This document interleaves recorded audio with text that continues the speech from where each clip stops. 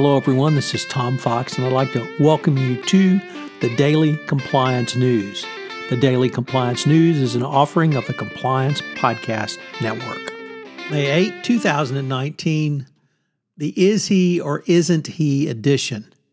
First up, Roger Ng, the disgraced Goldman Sachs managing director who's been extradited to the United States, was in court where he pled not guilty.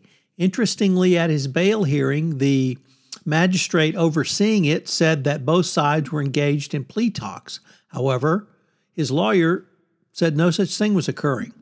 So that was kind of interesting. Two, he's released on $20 million bail. In the New York Times article, it clearly makes sure that, or clearly communicates that if he does plead guilty and cooperates with prosecutors, that will be a feather in their cap for working towards a criminal plea from Goldman Sachs. So stay tuned as we watch that matter. Next up, you know it's going to be a bad day when your company appears on the front page of the Wall Street Journal, the New York Times, or the Financial Times. Well, how about when the Financial Times editorial board blasts you for a failed merger? That is what happened on May 7th, as the Financial Times op-ed led with Bayer's failed merger is a lesson for other buyers. The German company missed a familiar risk in taking over Monsanto.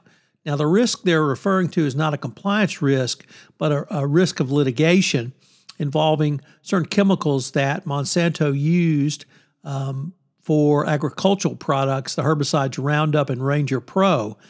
They've recently lost hundreds of millions of dollars in lawsuits to plaintiffs' counsel around this. But the piece of from the editorial board really speaks to what you need to do in terms of due diligence. And you have to assess the risk. If you have a chemical or herbicide agricultural practice, litigation is always a risk, and not fully attending to that can be quite devastating. They point to other risks, which of course were Daimler Chrysler, Dow and DuPont, Synergy and Chem China, as well as Kraft Macaroni and Cheese around the Kraft-Heinz merger. And of course, these were failures as well. So always good to remember. Finally, or rather next up, as reported by Reuters, Danish prosecutors have charged Thomas Borgen, former chief executive of Danske Bank, over his involvement in one of the world's largest money laundering scandals, that involving Danske Bank.